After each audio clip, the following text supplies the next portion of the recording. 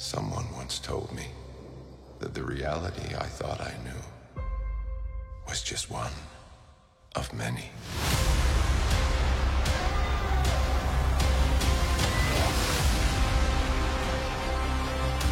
Be careful which path you travel down. Stronger than you have lost their way. You think there will be no consequences? We're in the end game now. I sacrificed everything. And it meant nothing.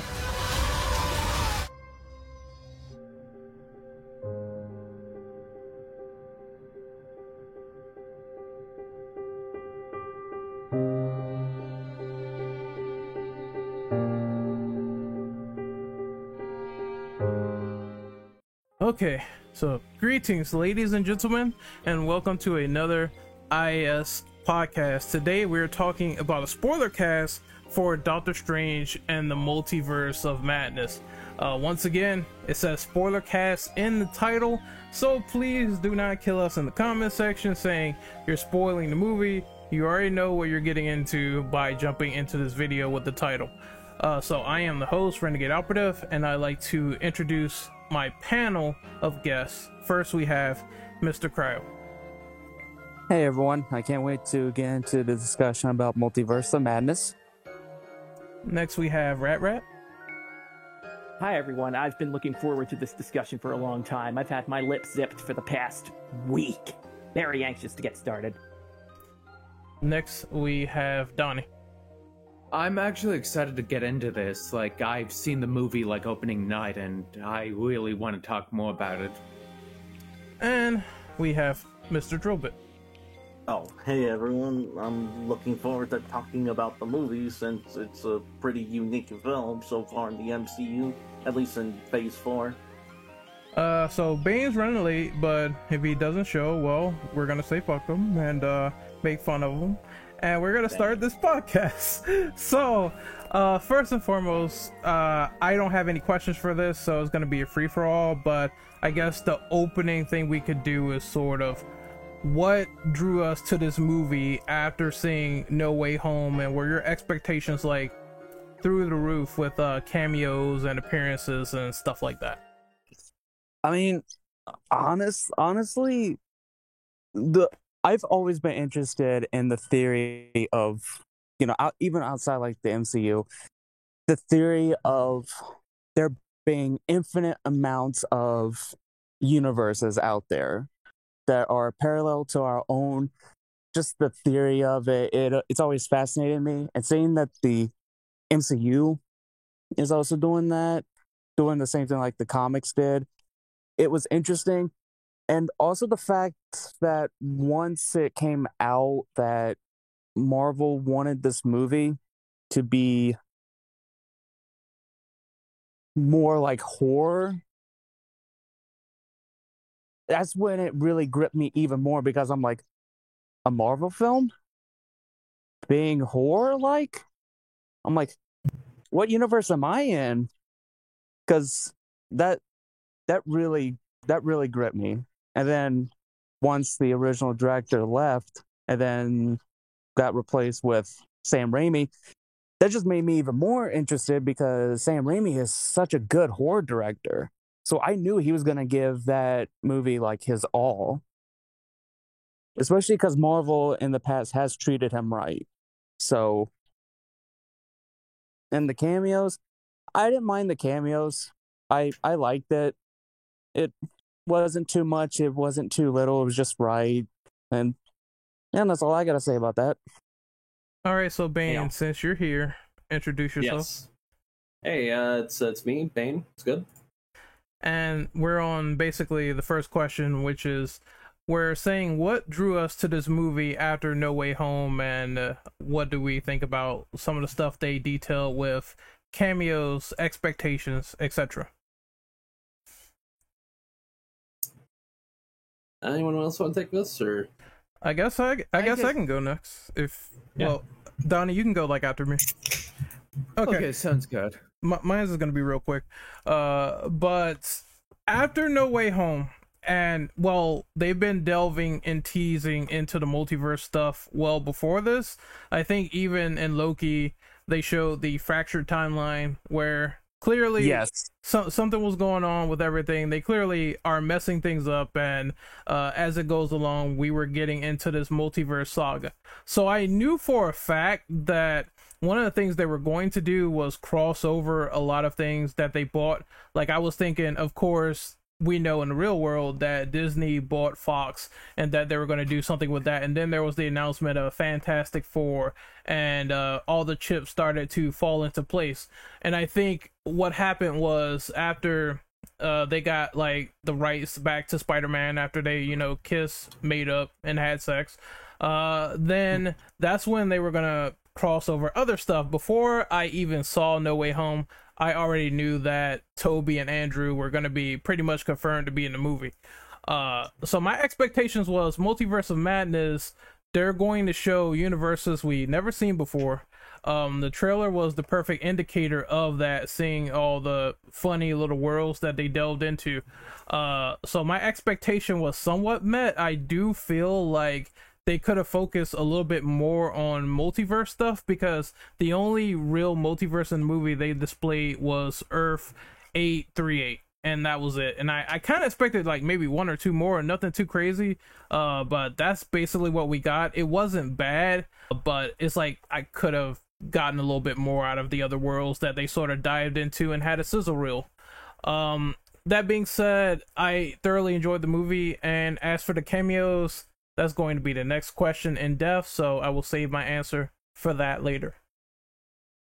Okay, guess it's my turn. So just saying it right now, I didn't see No Way Home due to the pandemic, but I do have a clear idea about what it's about. But so I just came into Multiverse of Madness without knowing about No Way Home, but I guess the whole reason I wanted to see it was because it had Sam Raimi and Danny Elfman doing music, and I guess I was just interested to see how much of a horror film it would be, and I won't get into the details just yet, but I can just say that it didn't disappoint me at all. If I could describe in one word my ambitions towards seeing this film, it would be tunnel vision. I noticed a lot of stuff with Sam Raimi in the director's chair, and everybody's still off the high of Spider-Man No Way Home, where the multiverse was introduced, so it meant a lot of characters could just sort of step in and introduce themselves. And personally, with Doctor Strange on the marquee, I was not that big a fan of the first Doctor Strange film. I just thought it was kind of a flat introduction, not really a good use of your Benedict Cumberbatch.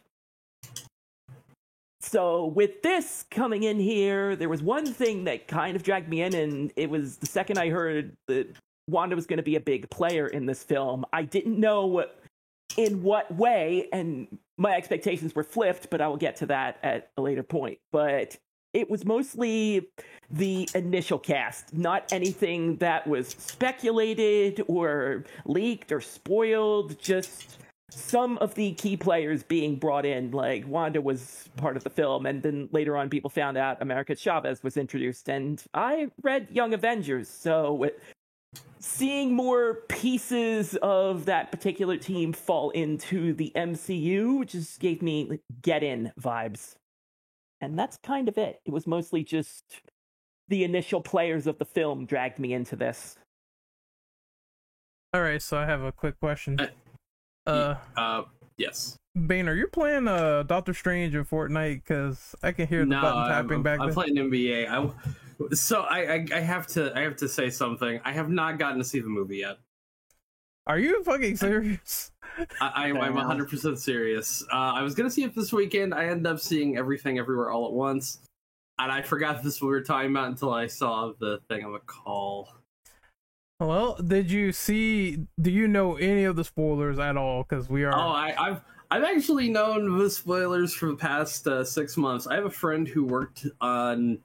Without saying anything too deep, I have a friend who worked on visual effects for a certain scene, and I learned about that 6 months ago.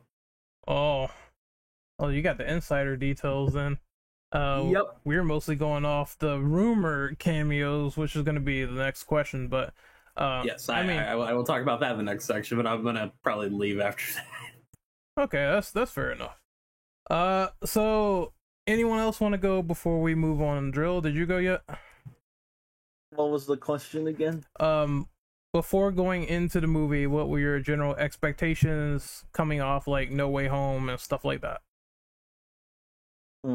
Honestly, with No Way Home, they kind of had me excited because of the possibility of what the multiverse could bring. You know, seeing all those different versions of Spider-Man makes me think, oh, they could have like different versions of other characters. Like maybe there's like some universe out there where we actually get like Norman Osborn as Iron Man. But with Doctor Strange 2, I kind of was a bit worried for it since the director was the original director left, but then Sam Raimi joined, and I was like, oh, okay, now I'm actually somewhat hopeful for it. But yeah, I think it like exceeded my expectation considering it was a bit rocky. But granted, it's nowhere near as rocky as something like The Flash, but you get the idea. Well, I mean, The Flash is not out yet to judge, but I will say, oh, I'm going to have a field day if they erase the Snyderverse, but that's another topic for another day. I was gonna add one thing. Huh? What you were saying about Loki. Yeah. I was gonna add also that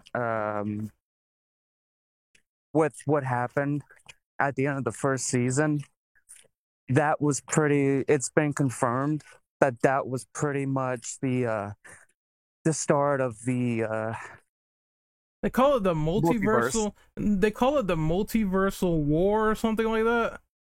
Yeah, in the show that's what they called it, but the way it looks, that's when the whole multiverse thing really started to pick up in all the universes. Yep, I guess I see why that's exactly getting season 2. I actually have a follow-up question. Did anybody at all watch WandaVision before hearing about this movie or seeing it? I did. I watched. I know about some of the spoilers, but that's about it. Like, I think WandaVision's a fun series. Ralph Boner. Ralph Boner. What? Ralph Boner. Yeah. Oh yeah. I wouldn't spoil that one if you haven't seen it. Yeah. Well, I mean, it is Spoilercast, but still, I understand. But basically, if you're going into the Quicksilver thing, you might want to just wait on that. But I did see the end, and the end does lead to Multiverse of Madness, which is Wanda reading the Darkhold, which puts this like contaminated venom like ooze on her fingers, and she gets like corrupted and evil in the process, and that sort of leads into the whole Westview discussion, and she lies to Strange like in the beginning of the movie. Because she gets the Darkhold from Agatha. Yeah. So essentially, I did like that they put in those ties and they didn't just forget. But from what I heard, Sam Raimi said that he only looked at some cliff notes. He didn't go into way too much detail. It's just like, hey, put this in the movie so you can be able to connect it better with the plot of WandaVision, and we don't spend way too much time on it, which I guess has to work that way because it can't be any other way. I remember, I think Multiverse was made first before WandaVision. I believe it. Because I think all these films in the MCU pipeline were rearranged due to COVID, and the release date also got delayed again. So some stuff got pushed up and some movies got pushed back, so that allowed them more time to fit it in the timeline with things they had to fix during the reshoots. Not only that, but most of the Disney Plus programs got shifted around due to the pandemic. I'm pretty sure it was supposed to be Falcon and Winter Soldier first out of the gate, but they chose WandaVision to be like first across. Which I think in a way kind of helped it. I feel like if they would have started with the Falcon and Mediocre Soldier, I would have been bored. Damn. I actually like that show, but I know it's okay, but it dragged on. It does drag when you started to get to like episode 3, I believe. But I think they also had a viral storyline as well, so that got cut. But I mean, at the end of the day, I appreciate that Sam Raimi decided to put in the storyline tie, because I mean, he could have just not done it at all and people would have been confused. Yeah, WandaVision is definitely a big part of Wanda's character and how it leads into Multiverse of Madness, especially the mid-credits scene where she hears her children crying out to her, and it makes you wonder, is she seeking them out on purpose, or is she just sort of channel surfing, and then all of a sudden, holy shit, my children are in danger?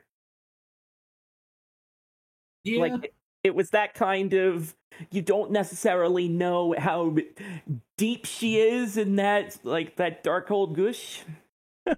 Dark old gush. That could have been phrased so differently. Well, Bane, we're about to start to get into the crux of spoilers, so do you want to stay, or? Well, let me just say this. When somebody I says, I've known for about 6 months that somebody got turned into spaghetti. That's all I'm going to say. Oh, we know who that is. We know. And the one thing I'll say is, originally, I don't know if it was just super early or something, but when I saw it, it was someone else from that universe. Oh, do you know who the character was? It was Johnny Storm. Straight up. On fire and then, like, ripped to shreds. That's interesting that they changed the character in that direction. We can't say it yet. It's going to be the next one, but I'm pretty sure we're going to bring it up. So interesting details so far. I'll see if I can find that photo again, because I got it sent to me in like a Discord group, and I don't know if that's still around there. So I will take a look. But yeah, I'll talk to you later. All right, see you later, dude. Later. Yep. And that was Bane. So. I'm gonna try to outro. I think you could find him at Fuso YT, and maybe Fuso on Twitter. I kind of forget, but we're gonna start getting into these cameos, cause oh boy, this is probably the most contentious part of the movie, because when we get to Universe 838, and we see how different the world is, and you see how Bruce Campbell is punching himself in the face from a magic spell. There is a group called the Illuminati, which basically sort of is like that universe's Avengers, and Doctor Strange is dead in this universe. And then they capture the current one from 616, and they put him and Chavez in jail, and then we see the great moment of Mordo introducing the group, which is Black Bolt from the Inhumans, the same guy that played him from the Inhumans show. Then there's Mr. Fantastic, and then you have another alternate universe of Captain Marvel. I think that's her friend Maria Rambeau, and then there's also am I forgetting someone? I know I'm forgetting someone else. The first Avenger. Damn it. I might be Captain Carter. Okay, that had to jog my brain for a second, because I'm like, I know there's a captain in this movie, but I forgot who it was, and I'm sorry for the background noise. But yeah, Captain Carter is also, well, she was one half of a woman anyway. But we're gonna get to that. So, what do you guys think of the cameos in this movie so far? That joke was half-brained. I know. I had to attempt it though. But what do you think of the cameos, bro? I didn't mind it, to be honest. From worst to best, or your favorite and least favorite, what would you go by? Honestly, it's actually hard. I did like seeing Mr. Fantastic. I'll be honest, like, him and Black Bolt was cool, because I'll say Black Bolt was one I didn't expect, because there was some drama with the Inhumans sort of movie, and they kind of dumped it on Feige from what I heard, and he didn't want to do it. So they did a TV show, and I heard it was very, very bad. It's How fucked. How ironic. He got killed faster than his own show did. Damn, what this? You gotta stop with this bashing, man. But yeah, like, okay, so it was super bad, but Feige decided to throw this guy a bone and recast him again. Now, the Mr. Fantastic one, I know that John Krasinski or whatever his name is, he was basically a fan favorite, fan cast. A lot of people liked him and his wife to do Sue Storm and Mr. Fantastic respectively. So I thought that was cool that they decided to just, hey, I'm gonna throw you a bone. The fans like you. We're gonna cast you into this role. And then Professor X is the big one for me, because I liked the X-Men so much, and unfortunately they did a horrible job at saying, hey, he's in the trailer, this is his voice, who is Doctor Strange. And I thought that spoiled that to me right away as to who that was. So I think Marvel did a terrible job of that one. But it was cool seeing him and hearing the X-Men theme go off when he was in his wheelchair. I thought that was awesome. Yeah, it was like Patrick Stewart's voice is very unique, so it's hard to hide it. No, I said to Cryo that the only thing they could have done is muted that part or have, like, what do you call it, a stock line maybe, and not show the back of his head, and they probably could have gotten away with it, but unfortunately they didn't. Or maybe voice modulation. Yep, make him sound like a robot or something. Make an Ultron bot say that line, and I'm pretty Batman? No, not Batman. I remember Batman had the voice mod though. Anyone else on the cameos so far? I'll go. So I guess it was said already, but I just liked how Professor X just came out to the 90s cartoon X-Men theme. That I think was like the best thing. One of the best things of the film, but like I'm not familiar with some of the others. I haven't seen the film, but I did hear that for Mr. Fantastic, apparently he was going to be Daniel Craig, and I did also hear that for another one that they were going to use the one from the 2000 movie. Correct me if I'm wrong, but they didn't due to COVID and whatnot. Yeah, the plans fell through, unfortunately. Daniel Craig is Mr. You know what? Maybe, but he's kind of getting up there. I didn't hear about Daniel.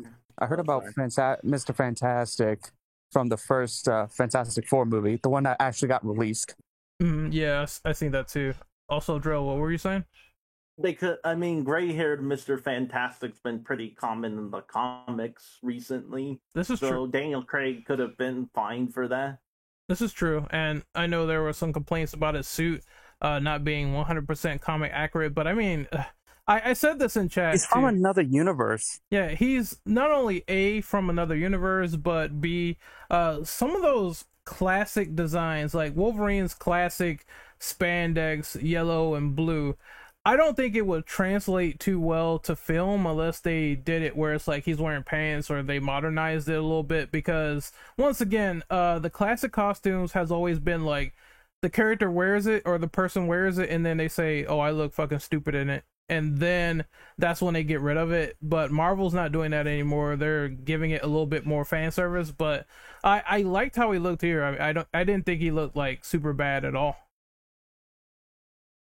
But then we get to the scene that will divide a lot of people where before that, sorry, I would just like to say, before I came into this call, I had no idea when Charles Xavier rolls out, they played the X-Men theme. At the time I was watching in the theater, I was just taking in the, holy shit, Patrick Stewart's actually in the MCU now, and he's Xavier. I was just kind of taking that in, and then I sit through the credits, and I noticed they had X-Men 97 theme by Ham Saban. I'm like, what the hell? When? Yeah. I need to go back and look at that once this actually hits the home theater. But the one thing I did appreciate is the order in which each member of the Illuminati were revealed, because a lot of it came down to like, well, here's Black Bolt and Captain Carter. And I'm like, okay. And here's Maria Rambeau as Captain Marvel. Ooh. Here's fucking Jack Ryan as Mr. Fantastic. Ooh. and here's Charles Xavier, and then I redlined the microphone with my ooh. Holy shit. Oh, I have a good question. Oh, go ahead. As for the Illuminati's motive as to why they had Mordo capture our Doctor Strange, what are your thoughts on that, and also to why they originally captured him in the original script? Okay, so let me go first on this one, and then I'll let everyone else go. So from everything I gathered so far for plot context, they said the reason why they did not like another Strange in the universe was because their current version of Strange dabble in the Darkhold. And I think they said they knew about it, but it was like, hey, shouldn't be doing that stuff. They told him stop. He didn't stop, and he kept doing it anyway. So they had this big skirmish and battle with Thanos. I don't know the context or details behind it, but all you know is Thanos is dead, and then Strange is on the ground, their universe, and he used the Darkhold so much that it basically killed an entire civilization of people. They knew that this was super dangerous, so Strange basically was ready to sacrifice himself and atone for his sins by having Black Bolt kill him. After he basically was killed, they decided to take some of the items, I believe, and lock them away for safekeeping to make sure that this doesn't happen again. And then I think at that point they kind of got scared of incursions. Incursions is what happens when two multiverses collide within each other if something is very messed up or very screwed up. Yeah, both universes or one universe gets destroyed in the process. Yeah, so in order to prevent incursion, they started being very vigilant towards things that is changing their universe. And that's when they discover Strange. He came in friendly, but they gave him like some coffee, some basically Bill Cosby coffee, and he took it. He got knocked out. Chavez got knocked out, and that's when they got into that situation that they did. But unfortunately for them, Wanda came in as well from a different universe who is stronger than their Wanda, from what I assume, and then a lot of shit went down. So before we get into this, does anyone have any other thoughts on Cryo's question? Well, also I don't think they know about the original ending. What's the that I told you about? Yeah, what's the original ending? Tell us. The original, well, not really the original ending. I mean, the original motive. Hold on. Sure. The original motive for the Illuminati capturing Strange, like they did, it was apparently because they viewed him as a huge threat to all universes because of him making that decision to give Thanos and his universe. Bro, you cut out. They said there was more than one way for them to win in his universe. He didn't have to give them the Time Stone. He chose to give Thanos the Time Stone. There was more than one way he could have done it, which was basically him sacrificing himself. I see. And the Illuminati called him selfish. I think Captain Carter called him selfish. Now I think about it, that would have been kind of cooler, but I kind of see why they changed it, because they didn't want to make too many parallels to Endgame and Infinity War and complicate the matter. So they basically made it simple to where Strange doing this Darkhold stuff is the worst thing that could happen. And because of this, they view him as a threat to the multiverse in the most dangerous way possible, because he's tampering with dark magic. And that has a lot of consequences, especially with that and Chavez running around with the portal. Yeah. And also the implication that all Doctor Stranges in every universe has the potential to be evil. Yep, that too, because that kind of happens at the end with the Supreme Strange, and we see him with the third eye. Oh, yeah, yeah, but I mean, still, I like seeing, Charles Xavier and him basically being the only one going like, I believe this man. He is good. He's not like ours. He's actually good. He's got good intentions. Yep, he's very hopeful, but as we get around to it, man, so then 616 Wanda comes in the body of 838 because she does the whole Evil Dead possession, which was really fucking cool. I think. Yeah, the dream walking. It was pretty fucking cool. The fact that they were making the noise louder on the plates with the vegetables and all that stuff, and you hear the swishing of like a wave inside of a cup. Classic Sam Raimi stuff, horror vibes, and then she gets possessed. And then she walks in there, and then I just remember the funniest line, I think it was said by Captain Marvel. She said, you know what, I can handle this little witch, no problem. And then when we got to the point of them in the foyer, Reed said, stop, think about your children. And then there's that line where she basically asks him, do you have a wife or something to take care of them? And Reed says yes. And then she says, good, it'll be someone to care for them. And after that, everyone just started dying left and right. Reed was the one turned into spaghetti sauce, blue spaghetti sauce. What else? Carter got sliced in half. The Captain Marvel chick got squashed by a statue, which I thought wouldn't kill someone like that, but I guess so. We got to move on with it. And Professor X had his whole head removed in the astral plane. So in terms of all these, yeah, in terms of all these cameos like dying like this, what do you guys think about it? I can't believe this movie was rated PG-13. Me neither. They used every single damn trick in the book to keep that as PG-13 as possible, and it was still the most brutal fatalities I've seen. Yeah, especially with Captain Carter getting cut in half. Like, you don't see any of it, but you hear the sound, you see the face, and you're like...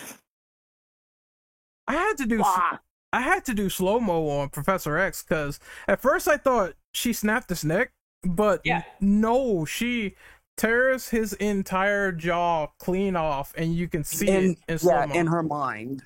I'm like, oh my god, how the fuck is this movie not rated R? I have no idea. Good cuts.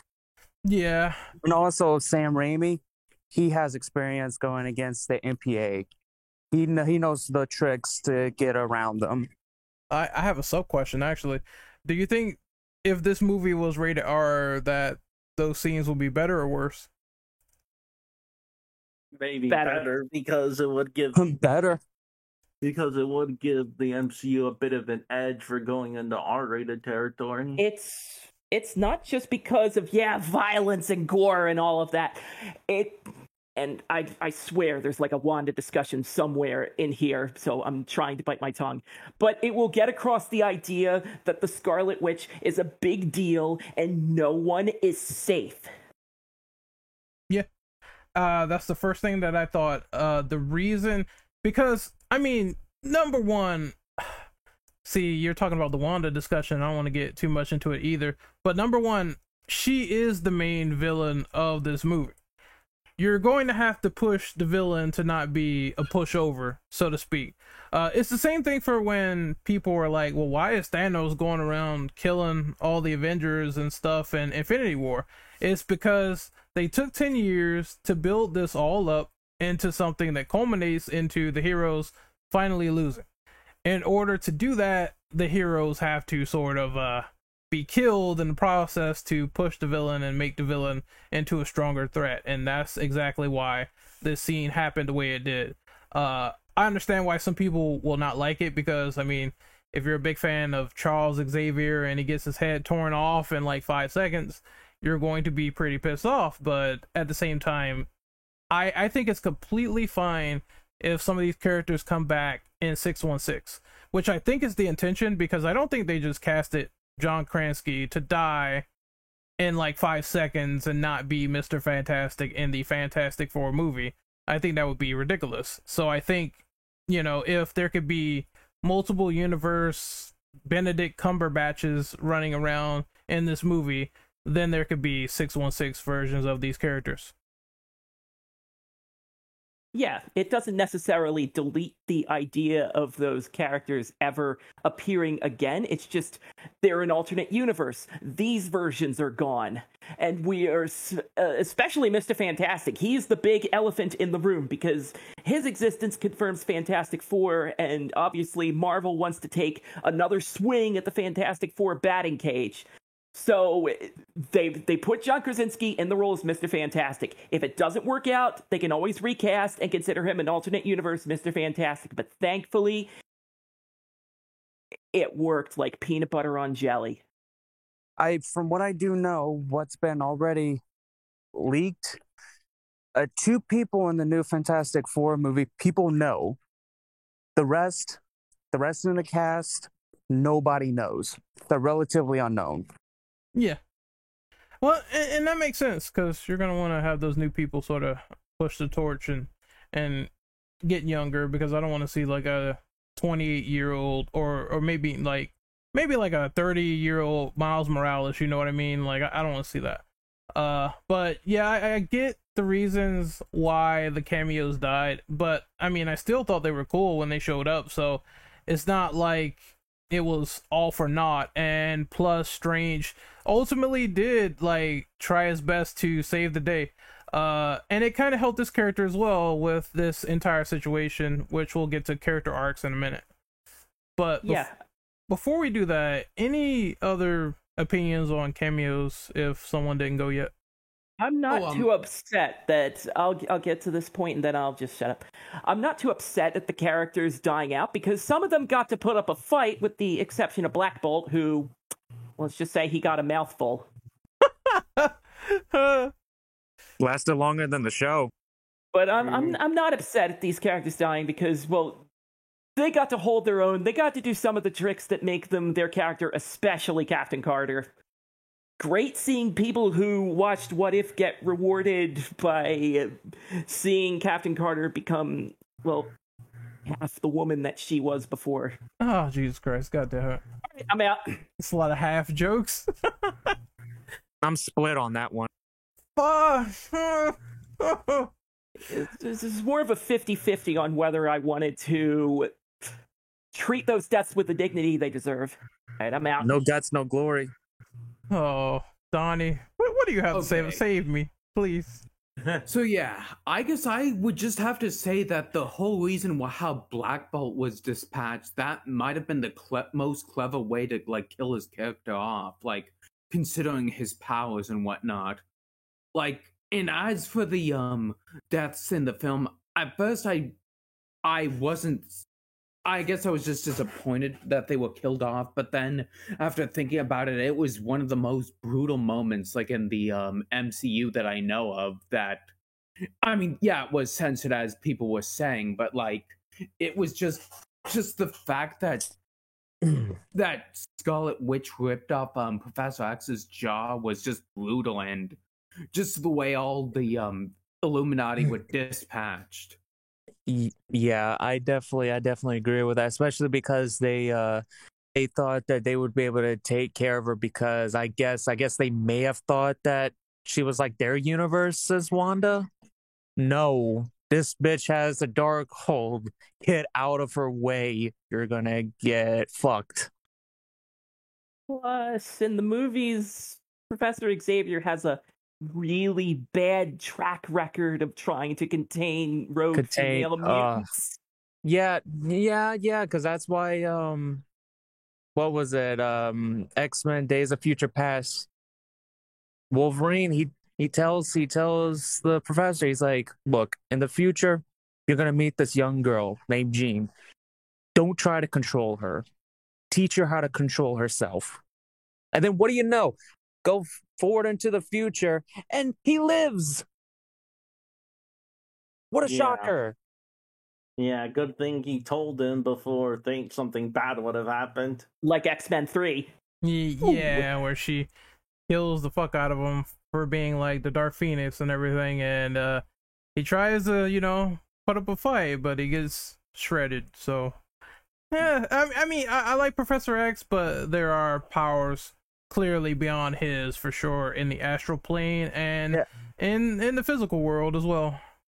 Yeah, I did like the fact that, like I said again, he was the only one out of all the Illuminati that actually believed Doctor Strange as soon as because here's the thing, I don't think some people realize this, but he actually did go into Doctor Strange's mind. When he showed him everything, he went into his mind, so he could see everything that was in Doctor Strange's mind, everything about his universe. So after that, that's when Professor X was like, you know what? If anything happens, let him go. Yep, this guy has good intentions. Yeah, exactly. I 100% think that all the events in this movie were pretty stellar, especially how they handle some of the stuff by making Wanda stronger. And I guess we could segue into that. So what do you guys think? I'm sorry, there is one more thing in relation to Xavier, and it's the little Easter egg, little fan service for the fans. It's like, in relation to Doctor Strange as to whether this universe will go rogue or not, Xavier tells him, just because someone stumbles and loses their path doesn't mean they're lost forever. Oh, that line got me. And that is a line directly from Days of Future Past, and I had to make that no one else sounded familiar. That was a nice little nod to the people who watched the X-Men films and were coming into the Marvel films with little hope that the X-Men will get their day. Yeah. But with that line, with them trying to stay true to the Charles Xavier, people know it's like, we need you to hope again. Oh, that was a nice little Easter egg. Okay. As for hope, because that quickly gets kind of squashed a little bit as we talk about the Scarlet Witch. So, what do you guys think about her portrayal in this movie so far, and some of the stuff she's done? I thought it was badass. I agree. Yeah, I don't get why some people are mad that she's evil, and that was probably the path she was going. Well, when she read the Darkhold, it's because I think me and Cryo also had like another backroom conversation about this. We also said that it wasn't the real Wanda, actually, because it wasn't. Yeah, it wasn't like it was 100% Wanda. This was a Wanda that was full of rage that intensified because of the Darkhold. Because think about it like the symbiote in Spider-Man 3. It just intensified the rage inside of Peter. The Darkhold intensifies the same amount of feelings that its user has. So for Wanda, anger, grief, sadness, it just amplified it. The fact that she was thinking that she was innocent out of everybody, that was the Darkhold's influence on her. It wasn't our Wanda talking.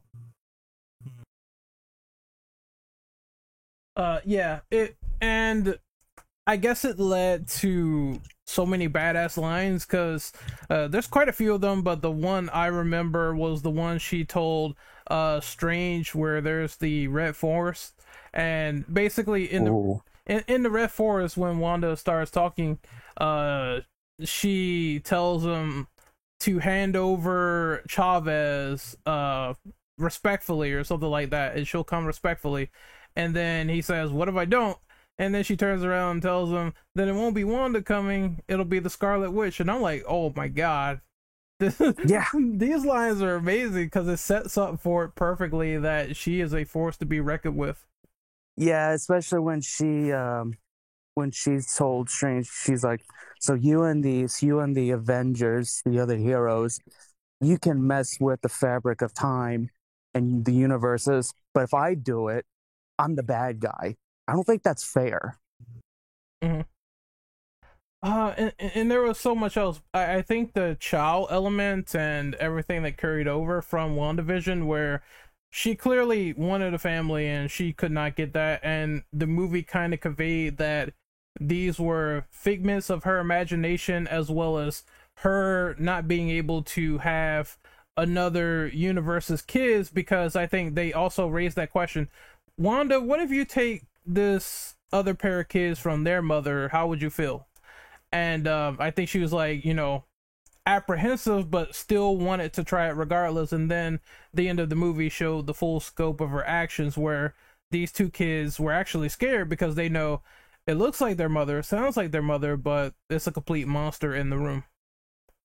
Yeah, I remember because, like, again, what made me go, that's not Wanda, when she was asked what's going to happen to that universe's mother, and she was like, kill her, get rid of them. Ooh, damn. And I'm like, no, that's not Wanda. She would never do that. So, Red, what do you think of how Wanda was portrayed, since I know you were dying to talk about her? This has been a decade worth of exploring this character, from when she was sitting in a cage at the end of one of the Captain America films to her like being a part of Hydra and like Age of Ultron. We have seen this character grow and develop. We've seen WandaVision. We've seen her. They'll never know how much you've sacrificed. Like, we've seen all of that. And she says it herself, I'm not a monster. I'm a mother. She would not have done these things before, but the idea of parenthood seems to have changed everything. And her getting hooked on that Darkhold stuff did not help matters. I will say, coming into this film, I expected her to become a villain in the third act. She was necessarily trying to find a way to, like, if not find her children, save them. And I figured there would have been like an issue to come into the third act of, wait, you mean there's a way I can have both? I can have my kids? I can have my cake and eat it too? But not from the beginning. I was not expecting her to be the villain. So that was a big surprise for me. And oh boy, this film takes every advantage of having a Scarlet Witch as a villain. So much enjoyed the fact that she became a damn slasher villain. Like, popping out of puddles, popping out of one of the mirrors with, like, hands and everything. She's scary as hell in this film. They, like, turned her up to 11. Yeah, and I enjoyed that part of the film so much. It's a lot of jump scares. Like, there was the eyeball and the puddle, and then the main one I remember is the one where they're in the basement, and then the water kind of like stops running for a second, and they're like, oh, where did Wanda go? And then all of a sudden she comes out of the shadows with the fucking red eyes. I'm like, oh my god, that's the one jump scare that got me in this entire movie. Like, nothing else scared me. What jump scare? The one where they're in the sewers running away and the rain just stops falling for a second, and then everyone's wondering like, where did Wanda go? She was chasing us. Where'd she go? And then she just pops out of nowhere from the shadows. That one is the one jump scare that really fucking got my nerves. I was like, oh man, they're really dialing up the horror in this movie. Ren fell for a jump scare. I did because I wasn't expecting it. I knew she was gonna pop up, but the way she did was typical when I think about it now. But it really got me the first time. Yeah, I was expecting it because I'm like, Sam Raimi, one jump scare at least. Yeah, of course. And all the Evil Dead influences on Wanda and the stuff that they did with that character, it made me not only like the visual cinematography of the movie, but it made me like it more because when she came to Kamartash, she was straight slaying all the sorcerers there. And I like how one of them was on the ground, sort of like in pain, and she just melted them. I like, oh, this is fucking intense and crazy, man. And remember, that was her being reasonable. Yeah, I remember she said that too. This is me being reasonable. And then Strange was like, you know what? All forces gather, converge on her now. And then I knew it was going wrong when they basically had their defenses up, but then she started talking to him in their ear and they started running away. I was like, yeah, she's taking over their mind. And Wong was screaming, "Fortify your minds!" And it was that scene was so cool. Like, I know we're gonna say best scenes in like a minute after we talk about Strange, but oh man, just they did a lot to enhance her character. I really liked it. Also, the ending for her as well did. I have a side question for this too, but when she collapsed the temple on herself, anybody thinking Wanda's really dead or is she alive? Hell no, she's alive. I say she's alive too. Yeah. It feels like there are too many opportunities and arcs that necessitate a Scarlet Witch appearance. And she wants to be back.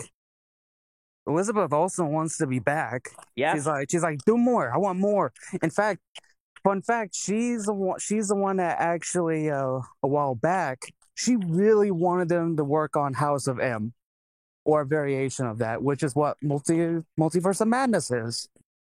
You know what? I wouldn't mind a Scarlet Witch solo movie. Just depends on how they do it. But you know, I would prefer another X-Men pairing, because if a situation like this happens again, then of course that would be neat. And also maybe they could do some stuff with like her and Magneto, because I mean, I know eventually there's going to be a Magneto 616 in this universe, and there's gonna have to be some ties there, because once again in the comics, that is his daughter. Yep. I guess now is the time to talk about the non-scene that Wanda has with Professor X. Is that the scene where she kills him? This should basically be the most important encounter in the film, because it's Professor X meeting Wanda. It's not technically mutant to mutant, but the connection is there. Yeah. They have a chance for these two to interact and be much more than a death scene or like a mind crawl in a cave. And I just feel if there's any flaw with it, if there's any flaw with this film, it's that some of the pieces that are presented to Wanda, which should realistically be layups, feel like wasted opportunities. But again, this is alternate universe stuff. So, Drillbit, you were basically saying something? Oh, shit. I think I lost track of mine. No, it's fine. It's fine. But yeah, I was gonna say, if they're gonna make Magneto her father, though, they're gonna have to do like some weird time travel stuff, considering he's supposed to be a World War II survivor. And more importantly, considering we have Wanda's parents in the MCU, they're in WandaVision, and they are totally crazy dead. Yeah. So that can't happen. Don't forget about that TV show that's coming out, Agatha. Yeah, they'll figure something out, I bet. I have another side question with all this. It's just very, very small. It's something for Rat. You say you've seen the show, right? WandaVision? That's correct. Do you think that Agatha deserves her own show or no? I think her role began and ended in WandaVision, not necessarily her own show, and really most of her ties are with Wanda and that nice little bubble she made in Eastview. I don't know. It seems a bit weird. It's like if they gave Killmonger his own show. Honestly, I would watch it because of the hip hop intro that will happen each and every single time. But his dubstep intro. It's like from what I last remember, looking it up, it said that Scarlet Witch and Elizabeth Olsen most likely will not be an Agatha, as this show will be about her. So I will agree with Rad that most likely that story connection with those two characters ended at Westview. So yeah. It's interesting to think about, but now we must move on to the main man. Oh, I'm sorry to keep stepping in, but this Wanda discussion was kind of the reason I stepped here. If she actually doesn't come back after this, I would also not complain. I believe that every role she could have had here in relation to finding her children, realizing that the children she found were in a universe where they were perfectly fine and had a capable mother, and sort of giving herself up, the Darkhold dies with me. I would be completely okay with that. Granted, Marvel will not leave well enough alone, especially when Elizabeth Olsen is more than willing to continue playing Scarlet Witch. Yeah, they had actually changed the ending because I guess maybe Marvel thought that it would close her arc prematurely. But when the other universe, the other Wanda, is putting a hand on our Wanda's face, the original line was for her to say, "You've had to endure so much pain to get here, haven't you?" They got rid of that line for I think it was something like, "Don't worry, our children will be safe with us." And she was comparing our Wanda to like every universe's Wanda, that just because she doesn't have kids in her universe yet, you know, she's every universe Wanda is connected somehow. And I think that's what she was trying to say. I think for the most part, for that in particular, it kind of reminds me of the Christine Palmer thing with Strange and him sort of telling her, "Hey, I love you in every universe. I hate you." Yeah.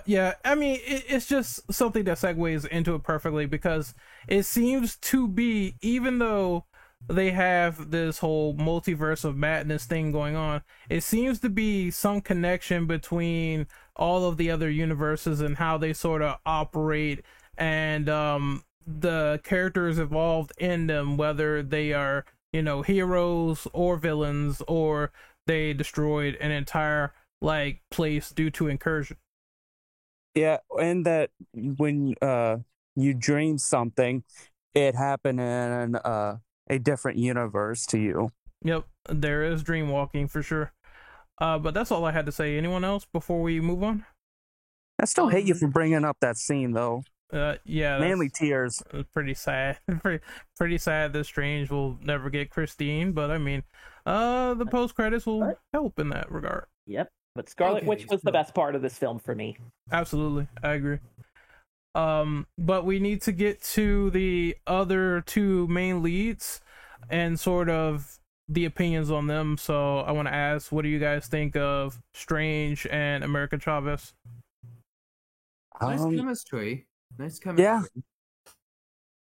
I thought they were well done. Like, I know people online were saying Chavez is Mary Sue and all that shit, and I'm like, she gets captured 8 or 9 times and had the multiverse star pulled from her by Wanda several times. So but Ren, she can't have one badass moment where she fends for herself with compared to like 15-20 scenes of her getting her ass kicked and captured. Yeah, I think I'm calling her Mary Sue. Yeah, I think if they did that, she would look weak if she didn't get that one badass scene of her punching Wanda in the face and sort of saying, like, and she didn't beat her either. She told her after she caught her hand, "Hey, I can't beat you, but I'm going to beat you emotionally." And that's when she took her to the other universe kids, and they freaked out and said, "This is not my mother. This is some kind of demon. Who is this?" And I thought that was very well done. Hats off to Sam Raimi and the crew for that one. But Strange, I mean, he also goes on an arc as well. We alluded to it earlier, actually, with the whole Christine Palmer thing. He can never have his ex back because she tells him, "Hey, you're always working all the time and it's not gonna work out, so I had to move on." Yeah, Yeah, and how he always pushed her aside because at first he was like, the typical cliche, in my line of work, you're going to get hurt. You're going to get caught in a crossfire. But turns out he just says in a sad tone to the other Christine, he's like, I think he said something on the line of, I was afraid. It's not that I didn't love you, that I was pushing you away. It's because I was afraid. Truthfully, I was afraid. And that made me go, damn you, Sam Raimi. Yeah, it's also good and emotional for him. The only thing, I mean, I enjoyed Strange in this movie. I felt like he had that dry, stoic nature to him that really worked for the character, and Cumberbatch really embodied that. The only thing I kind of just didn't like involved the next question, which is the post credits. Like I really wasn't a fan of the post credit scene with them revealing he had Darkhold, and I understand why he got it, because he possessed the body to be a zombie, which, that was a cool scene with all the arms floating out of him, and he had like these giant fucking dark wings. You mean the third eye? Yeah, the third eye. Because he doesn't have the Darkhold anymore because Wanda got rid of every single version of it in every universe. Yeah, but it seems that there was something that Supreme Strange said where, like, if you dabble in it, it has a toll on you. And basically that eye was the result of it. Yeah, it's a side effect, a symptom of someone that used the Darkhold. Yep. So I mean, I thought it was great that they showed him in peril for like a second, and then he's fine in the other post credits. But overall, let's talk about his arc. Like, does anyone else like the Strange arc in this movie? I honestly, to add what you were gonna say before I let someone else talk, the way about him, his dry humor, his stoic nature. We've never actually seen this emotional side to the Strange character in the MCU. The only other time was a slight glimpse of it in No Way Home when Peter told him, can you change the spell to make everybody forget about me being Spider-Man? Make everybody, including MJ and Ned. And he's like, kid, if I do this, everybody is going to forget who you are, even me. And he was like hesitating, and he had that look in his eye like, I don't want to do this, but I have to. And then fast forward to this movie, he closes that arc with Christine, and then at the end he fixes the watch, and that just gets me in terms of like character development and story. That just really gets me. And right now you could also say that through Chavez, he also has an apprentice, because now she's at Comertage also training right now. And she also tells him, hey, I'm glad that I fell into your universe. And he's like, I am as well, kid, or something like that. And I thought that was really touching, now that Strange has like friends, when he was originally like super secluded at the end of the first movie that he was in, and he was dealing with his hands being all messed up. I thought it's great to see his arc now, from being alone to finally having all these people who really care about him, and him sort of returning the favor. But that's all I got to say on that. Anyone else? So for me, in regards to America Chavez, I can see where some people are kind of frustrated with her kind of being a non-character, kind of being a plot device. Like, she can do so much more. In the comics, she is a super strength shit wrecker. Her being able to kick reality and just create doors into the multiverse is an asset. It is a power of hers, but it's not the only thing she can do. You get a brief glimpse of that when she gets to punch the universe out of Wanda for a brief period. Yep. It seems like they're going on this route where she doesn't know how to control her powers or even use them properly. That, and they spend like 20 seconds on her backstory. Yep, with the two moms. You get to see her parents. You get to see the life she lived, the place she was living in. She had a pretty good life, and then snap. She basically got blipped to another universe. She is barely on the film's radar unless the plot demands her to be. Yep. It is kind of disappointing, and knowing that if they do Young Avengers right, she has bigger things ahead of her. And she's sitting there training. So we'll see how that turns out. But yeah, I've been hearing about Young Avengers like for quite a while now. I think after Endgame came out, there was a lot of people coming out with saying a shit ton of sources are telling them that they're working on a potential Young Avengers movie in the future because of maybe the end of our Avengers, like the Avengers that we know it, doesn't mean that it's the end of Avengers as we all know, including like they have the pieces in place. They introduced Kate Bishop through the Hawkeye TV series. The kid Loki was walking around in Loki. He's like sitting in some limbo or whatever. Wicked and Speed are just kids for now, but who knows? Yep, and then exactly. America Chavez is introduced here. It's like it's all part of the plan. It's the Avengers initiative again. Yeah, pretty soon we're gonna have somebody imitating Nick Fury going, well, I want to talk to you about the Young Avengers initiative. We need the Avengers, but younger. Yes. Well, I mean, overall, I do understand if people say she's a plot device in this film, but the character has more opportunity to grow based on the connections made at the end of this movie. Anyone else before we go to the post credits and talk about that? And I get the Runaways and the Young Avengers. Cloak and Dagger don't deserve to die on fucking Freeform. I'm sorry. Oh yeah, that was what used to be ABC Family, I think. Yeah. Oh man. Like honestly, stuff like Inhumans and Cloak and Dagger probably should have been films instead of like weird shows. Crystal's just hanging out in this terrible Inhumans TV series where they spend the first episode deleting Medusa's power. It's like, I could go on, but this is Doctor Strange spoilers. And Inhumans roast is just waiting in the mist. But all right. Yeah. So, what's the post credits? So the first post credits is basically after Doctor Strange had that episode with the ramifications of using the Darkhold.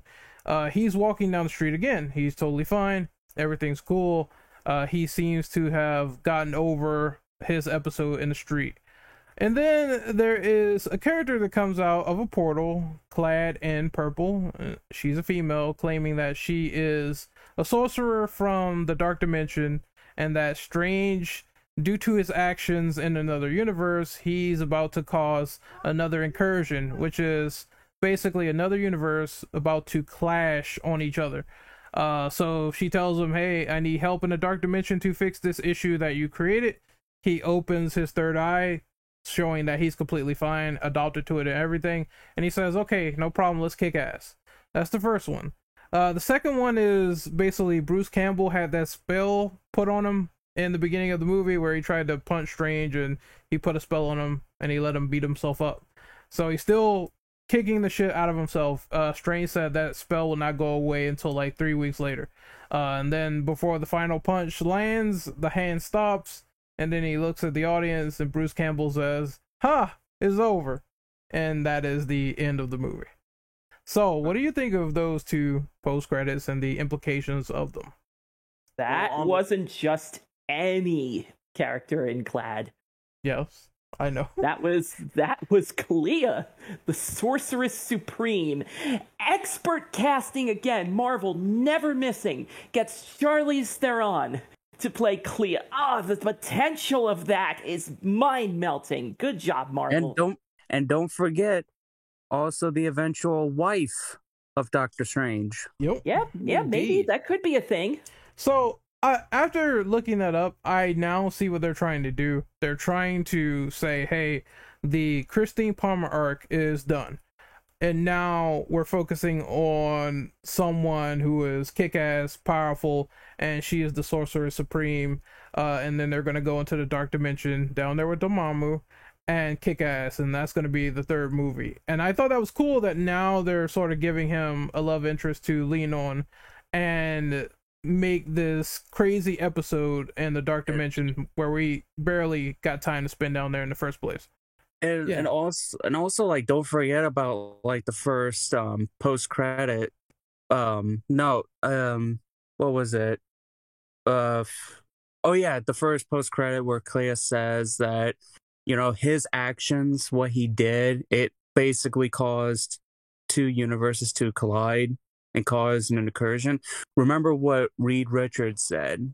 He said, the longer you stay in a universe that you don't belong in, you create a kind of digital footprint. Yep. One that will cause untold amounts of damage. And considering that they kill people in that universe that were key to maintaining the peace, I would assume that also made that footprint go for miles. Yeah. So now those two have to fix the issue, and, you know, Dark Dimension, Dormammu, I've come to bargain. I want to see if they do bring him back. They should. I mean, it's several interesting things you could do with that. Maybe have him as the main antagonist of this new movie and sort of then develop Strange and then develop his love interest from there. Like, they were keen to say on the screen as well, I didn't mention this, but they did say Doctor Strange will return, so I assume this all sets up for the third movie. But the second post credits, Evil Dead reference, because I do clearly remember Evil Dead 2 when Ash's hand possessed him. He was beating the crap out of him, so that was a little nod to the audience, as well as a fourth wall breaking reference saying, hey, the movie's over, you can go home. I thought it was funny, but not a lot of stuff in depth with that. It's just Sam Raimi and Bruce Campbell playing shenanigans, and you're gonna love it if you love those things. Yeah, and I guess it was expected to be Bruce Campbell to be in it, since he always cameos in a lot of his movies. Yep. I know he said he retired from doing Ash, but I don't think that clearly meant he was going to retire from a cameo from his best friend directing the movie. So it was cool to see him when they had that scene with the food court, and he's like, hey, you didn't pay. He turns around. I was like, oh shit, it's Bruce Campbell. Well, I knew he was going to show up somewhere, so yeah. But anyone else, any opinions on the two post credits? Oh, I can go. So I was just going back to what you said about like American Chavez being like one of Doctor Strange's disciples. Like, I also read that Clea was also like eventually in the comics like Doctor Strange's disciples too. So in a sense, he got like two of them plus like sorry if I'm not good with words right now, but I also read that apparently that Clea is descended from royalty in the Dark Dimension. That's probably going to lead to some background history and some ties, because I mean, from that little, I would say 20-second like exchange, I assume she's not going to tell him everything about her, so that's probably left to be found out as we go down the rabbit hole between those two interacting. But yeah, plot twist: Dormammu is her father, Kappa. I have some crazy feeling that they will do some shit like that, but I hope not. I hope she's just, you know, separated from all that. And hey, I came from the Dark Dimension. I seen some shit down here. I came here to fight. So I hope they just keep it just at that. And maybe Strange gets a little nookie. I mean, he deserves it at this rate. Well, I mean, talking about Kevin Feige. Apparently, I think it was one of the producers or writers of Multiverse He said, there's a specific attitude, body language that Kevin Feige will display if he's into something he's seeing. Mm-hmm. He will lean backwards if he's not feeling it. He will lean forward if he's like, I think the fans would want to see this. I'm intrigued. I think the fans would be intrigued. So apparently there's two sides of Kevin Feige when he's watching the film. During like the first edit, second edit, what have you, or even like looking at the script a bit, he'll like lean forward if he's intrigued, but he'll lean back if he's not feeling it. So he's definitely feeling the whole Clea and Doctor Strange thing, right? Most likely, yes. Okay. I actually have one more question before we sign off, because I think so far this has been fun to talk about. I actually have one too. Yeah, let me just go first with mine. Yeah, I have to ask people favorite scenes. Favorite scenes. Yeah. Oh, easy. Sorry to interrupt, but easy. The musical battle between both strangers. Yeah, that was so cool, dude. Oh, and one wasn't the music, wasn't it? Classic. It was like a classic piece of music. I forgot what it's called. Beethoven? But yeah, Beethoven. No, it was. I don't think it was just Beethoven. It was also. It sounded like what you would hear in classic horror movies. That, like what you would hear out of like Dracula. Yeah, I know what you're talking about because I heard that theme before. Same. Yeah, and I'm like, ooh, that tickled my classical music bones. Coca and Fugue and G in D minor. Yes. That's what I think Yes. it is. Oh, that one. It is. Yes. I'm like, bruh, you just hit him with the classic. Yeah, it's so many interesting and cool scenes. I like the music battle. I like the battle with not Shumagaraf in the middle of the street. I enjoyed the horror movie elements that they had, where either Wanda is killing people in the most gruesome ways, or it could be her popping out of the shadows and giving jump scares and all that. And I also just really liked how Strange was dealing with the burden of how he lost one of the women that he really cared for a lot. So I like that scene where he steps on the the memory machine, and he remembers Christine giving him the watch, and then he sort of tells himself, I don't have time for this, we don't have time for this, let's go. Sort of pulling it back. Like one of the main tropes in this movie, or one of the main sort of points of contention, is Strange questioning if he's happy or not. And I think in one scene, I'm not sure if people caught it, but when he tried to say it once and Wanda was there, and she was like, look, I know you're lying, you're just making this up, you're not really happy on the outside, let's just call it what it is. And I thought that was really telling for the rest of the movie and his character arc too. Yeah, like you brought up a very good point. Like in the MCU, Strange is known to be dry.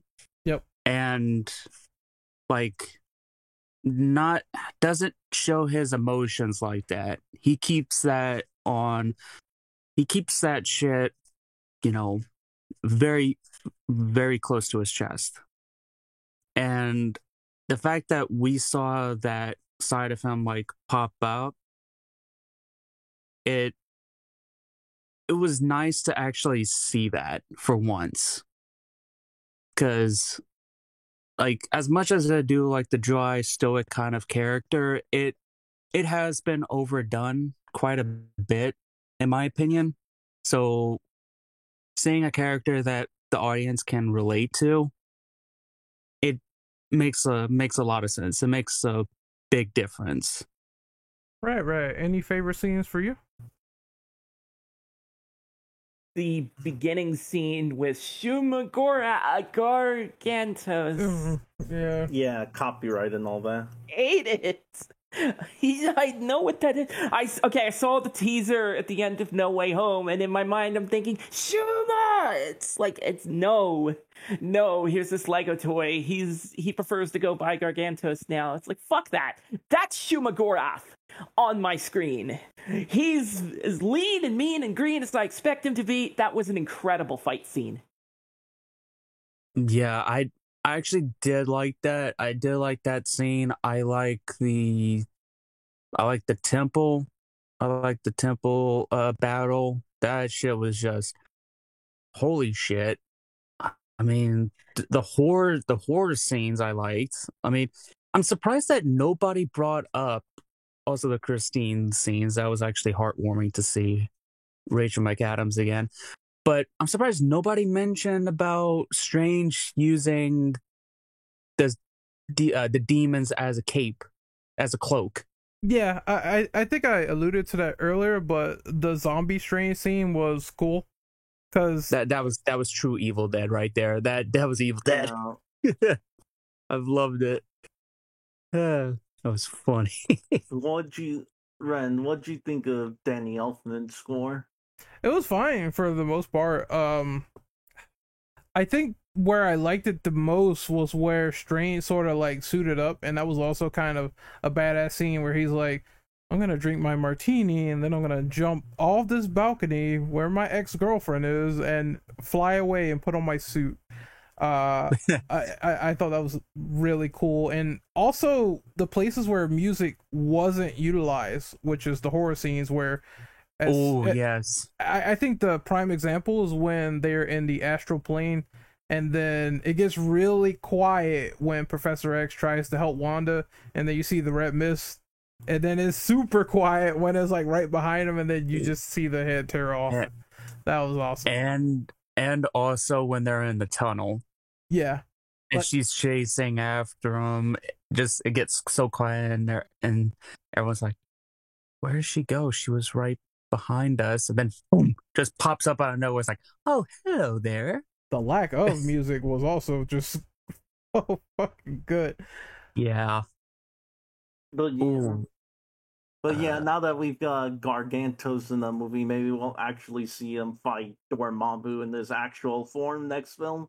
Hopefully. I hope it's just not dead and they don't revisit Shuma in the future. I mean, considering that he's supposed to be higher than Dormammu, I imagine it's not the last we'll see of him. No, it can't be. No. If they're going Dark Dimension, it has to be some crazy fucked up shit down there to go down there in the first place. Yeah, hopefully they let Sam Raimi come back. But most likely they will, to be honest, because I mean, Sam's already said it multiple times. He's like, I wanna do another one. He's like, I love working with Marvel. Marvel's treated me right. I've treated Marvel right. We have a good working relationship. I wanna do more in the future. Yeah, I think he only said that he turned down doing a Spider-Man movie. I guess because he felt like that he didn't feel like he was right for the role. I know he likes MCU Spider-Man, so maybe he wants to keep that in the hands of Tom Watts, who said he's taking a break, because I did see that he's not going to be on Fantastic Four, so yeah. Yeah. Ooh. So before we sign off, I got one very good question to ask for everybody here, and I would love to hear everyone's thoughts on it. Shoot. So you may know this question, Ren, once I bring it up. But what are you guys' thoughts on Wanda getting rid of the Darkhold in every universe? You think there's going to be any serious repercussions from it? Any drawbacks from doing that? Or no? Because in House of M, when Wanda had actually changed quite a few things, it ended up creating like a huge surge in events. Like I think in Secret Wars or Secret Invasion with the Skrulls. The Skrulls somehow won. Oh man. Even though like they were like very outnumbered, and even like I think it was a Skrull version of one of the heroes. Even he was like this doesn't make any sense. How the hell did we win when we were like heavily outnumbered?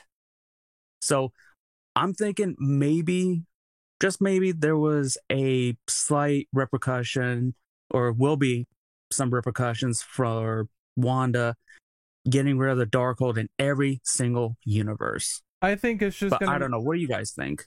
I'm just gonna go real quick. I just think it's gonna make that fracture bigger that we saw in Loki, and it's gonna make it even worse once we get to that point. Yeah, because it all started with Loki. Once he who shall remain. I think that was his name. You're talking about Kang the Conqueror. Yeah, I remember. Yeah, like once he basically was killed by Sylvie, that started the fracture, because it had been confirmed in the MCU lore now that started the fracture. Then came in No Way Home. That did more. And now this one has done even more. Yep, it's just going to get bigger, and they're going to have that second multiverse war. I don't think the multiverse saga is going to end anytime soon due to all these actions. Yeah, and I mean, I think this phase is still relatively young. Yep. So, yeah, but I don't know. Rad, I want to hear your opinion on this. Like, what do you think? Do you think there's going to be any repercussions from her getting rid of the Darkhold in every universe, or not really? Or is it too early? I can't see any type of butterfly effect with ditching a major source of power from a universe. No, sir. If you can, yeah, totally can certainly see the sarcastic tone in my delivery. I'm definitely not being sarcastic. Like, we don't necessarily know how deep it goes. Maybe there is a universe that sort of requires the Darkhold to be in play for certain events to play out, whether it be overcoming an evil, controlling an evil, or an evil coming into play, or someone getting corrupted by it. The thing technically originated in Agents of S.H.I.E.L.D., for God's sake. Yeah, I guess technically, if you want to, even though people don't want to compare it to the MCU, you might as well say that in Agents of S.H.I.E.L.D.'s universe, that thing no longer exists. Yeah. But neither does Agents of S.H.I.E.L.D. So it all works out. Yeah. Well, hey, they got 7 seasons, man. They got more than anyone thought they would. Well, we know basically the Darkhold is just a front for the Necronomicon Ex Mortis. So there's gonna be demons and ass and all types of things flying around. No, I'm just kidding. Another Evil Dead reference, but well, Donnie, what about you? I want to hear your thoughts. My thoughts on the if it might have precautions. Yeah, I'm guessing it might, seeing how it might be building up to something, but I don't know. I also feel like it might be like an anemic effort as well, because like there might be a version that might have survived that she didn't know about, but I guess time will tell. Yeah, I kind of figured that maybe since she had one version of the Darkhold, given like the unlimited power that it contains, I would think that it would be able to seek out every version of the of itself. But I don't know. I mean, this could be like one piece of a huge freaking puzzle. Because that's how normally it goes. They're like, "Oh, you remember that? Oh yeah, well this is what happens as a result of it. This huge event is like, oh, oops." Yep, the Marvel Cinematic Universe is all about connections. So I would not be surprised if this movie is definitely referenced as we move forward in the timeline. Drill, what about you? Do you think it's going to have any repercussions? Her destroying every copy known to existence? Probably for sure. we'll just have to wait and see what comes from it. Yeah, because there's no way that something bad does not come out of it. No matter what her intentions were, like, even though it was good attention, so that way no one would ever get under the influence of, the Darkhold's power. There's no way nothing good comes out of it. Mm-hmm. So, well, I guess we can do the outros now, since yeah. I think we covered this movie from top to bottom. So I'll do mine first, and then I'll go down the list. So I am Renegade Operative. You can find me on YouTube at Renegade Operative, Twitch at Renegade_Operative, and Twitter at RenOperative_. I have to work on the RPG discussion and this podcast. They will be going up tomorrow, so look forward to that. Next, we're gonna outro Mr. Rat.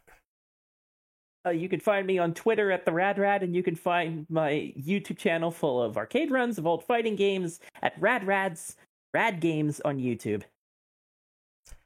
Next up is Donnie. Yeah. Okay, so I do have a Twitch, but I don't use it that much. But the Twitch is Cruise98, and my Twitter, which I use a bit, is Debug8. Well, I mean, for the Debug8, but it does have my name in it. Next up is Mr. Drillbit. Yeah, you could find me on Twitter at Drillbit777. That's really the only place I'm active at. And Mr. Cryo. You can find me on Twitter and YouTube under Cryo Gaming. All right, and we're going to sign out this discussion. It was fun. The next Marvel property that's coming is a slew of TV shows. I forget which the next one is. I think the next one is Miss Marvel, and after that is Thor. So if Thor is really fun and awesome, I don't mind getting in here and talking about that. That's no problem.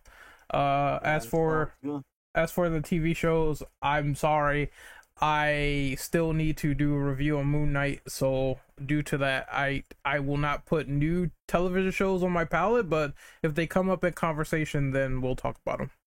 So this is the Infinite Ammo Syndicate signing off. Hopefully you guys have a great day out there in YouTube land, and once again, take care. Yeah, later. Later.